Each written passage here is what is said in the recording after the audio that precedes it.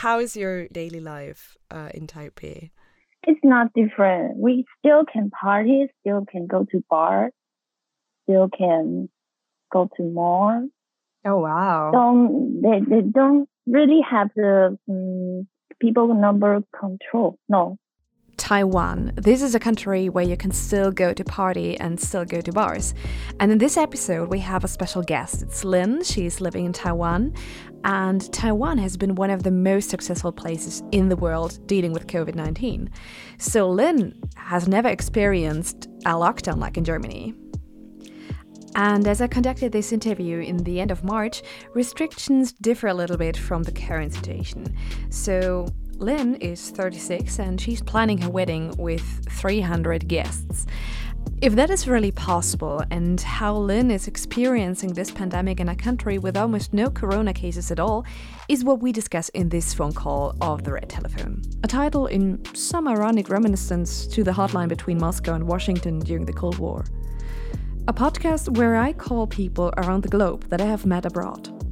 With some I have studied, others joined me spontaneously for a few days during traveling, and with others I just had a chit-chat for a few minutes in some random hostel around the world. Nevertheless, each of them has an individual, personal story to tell about this last pandemic year. This project wants to give each of them a voice to tell their story. And as we can't travel in real life, why not travel via phone calls? This is the podcast Red Telephone, and I'm Valerie, a freelance journalist and honored to be your host. Grab yourself a tea, relax, and sit down with us for a chat. Like you can have this big party and marriage party with 300 people and you can plan the whole thing.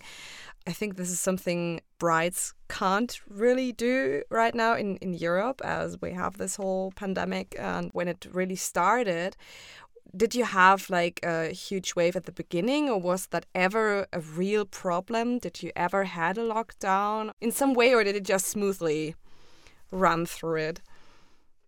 We have some government policy that we can't have like a big ceremony.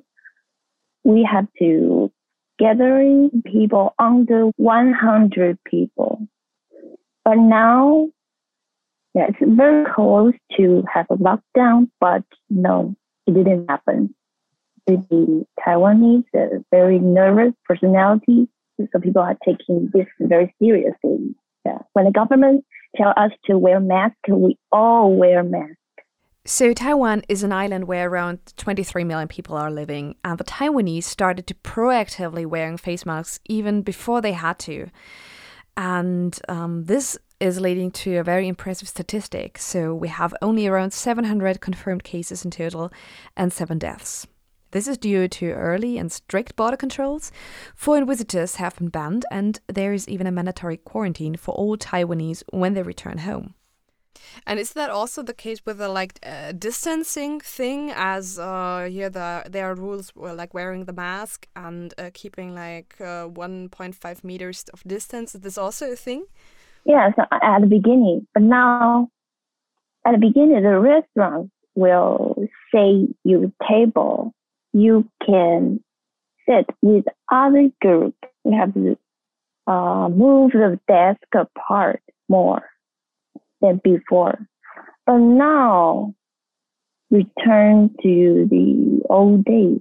So, and we used to do that now, like wear mask, wash your hands more often. So I cannot imagine that you, like your country, your city, the lockdown can go out all night. I can't imagine that. I think it's because Taiwanese personality is it's easy to get nervous. Not only did the Taiwanese people get nervous, they quickly began to adapt to the crisis. So Taiwan started to pivot its manufacturing industry. Now they are exporting ventilators, protective visors, and even machines that make face coverings. Can you remember when the first notifications went around the world, like your first corona cases in Taiwan? Can you remember this time and how the people reacted? First time? Taiwanese media, the news on TV, they will report this situation like very, very, very horrible. So people were scared, very scared. Then people start to purchase the mask. So at the beginning, we cannot purchase our mask. It's hard to get that. So people will try to connect with friends in America to buy the mask, to buy anything can protect us healthy. Yeah, that's at the first. Now government provides a lot of masks. Taiwan has become one of the world's largest face mask suppliers to countries in Europe and the US, as Taiwanese factories remained open. Taiwan has a high-quality healthcare infrastructure, and it's ranked 9th in the world, according to the International Healthcare Index. And of course, this has helped to fight the pandemic. Are they for free, or do you have to pay for them? Yeah, we have to pay for that, but it's cheap. At the beginning, it's higher because government didn't have enough number for everyone. But we have to buy the masks people can buy only 5 masks for a week. Over time, we can have 14 masks for 2 weeks. That means every day we have 1 new mask. So now, now it's still 14 masks for 2 weeks. And that's the price is very low. Yeah, the price is very low, maybe $1.5 US. I think we started to sell them for this price around 3 months ago, maybe, I would say. 3-4 months ago. It really started to be selling in a huge number so that really everyone can access them and really wearing them every day. So we took a lot of time to order them, to get them as producing and getting them is really quite difficult because everyone wanted them. I mean, this pandemic is on the whole world, even though it's very different in each country. But everyone wanted to have the masks. So that took a lot of time here to organize that. And is there something like testing, that you get tested for the virus often, or is that just checking the temperature and that's it? Usually just taking the temperature.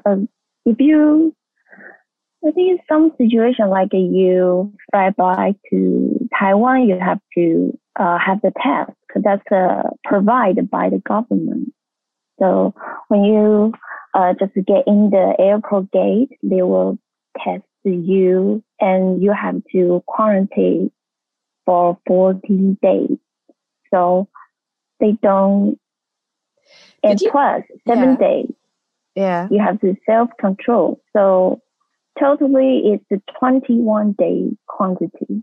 Oh, wow. What are the 7 days about? So 14 days of quarantine? And yeah, you have to go to your home quantity, not really the quantity hotel or the government place.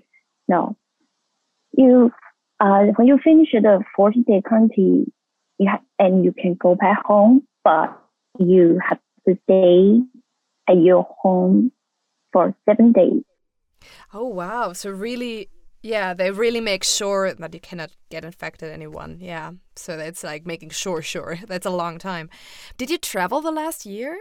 No, I haven't traveled for over a year.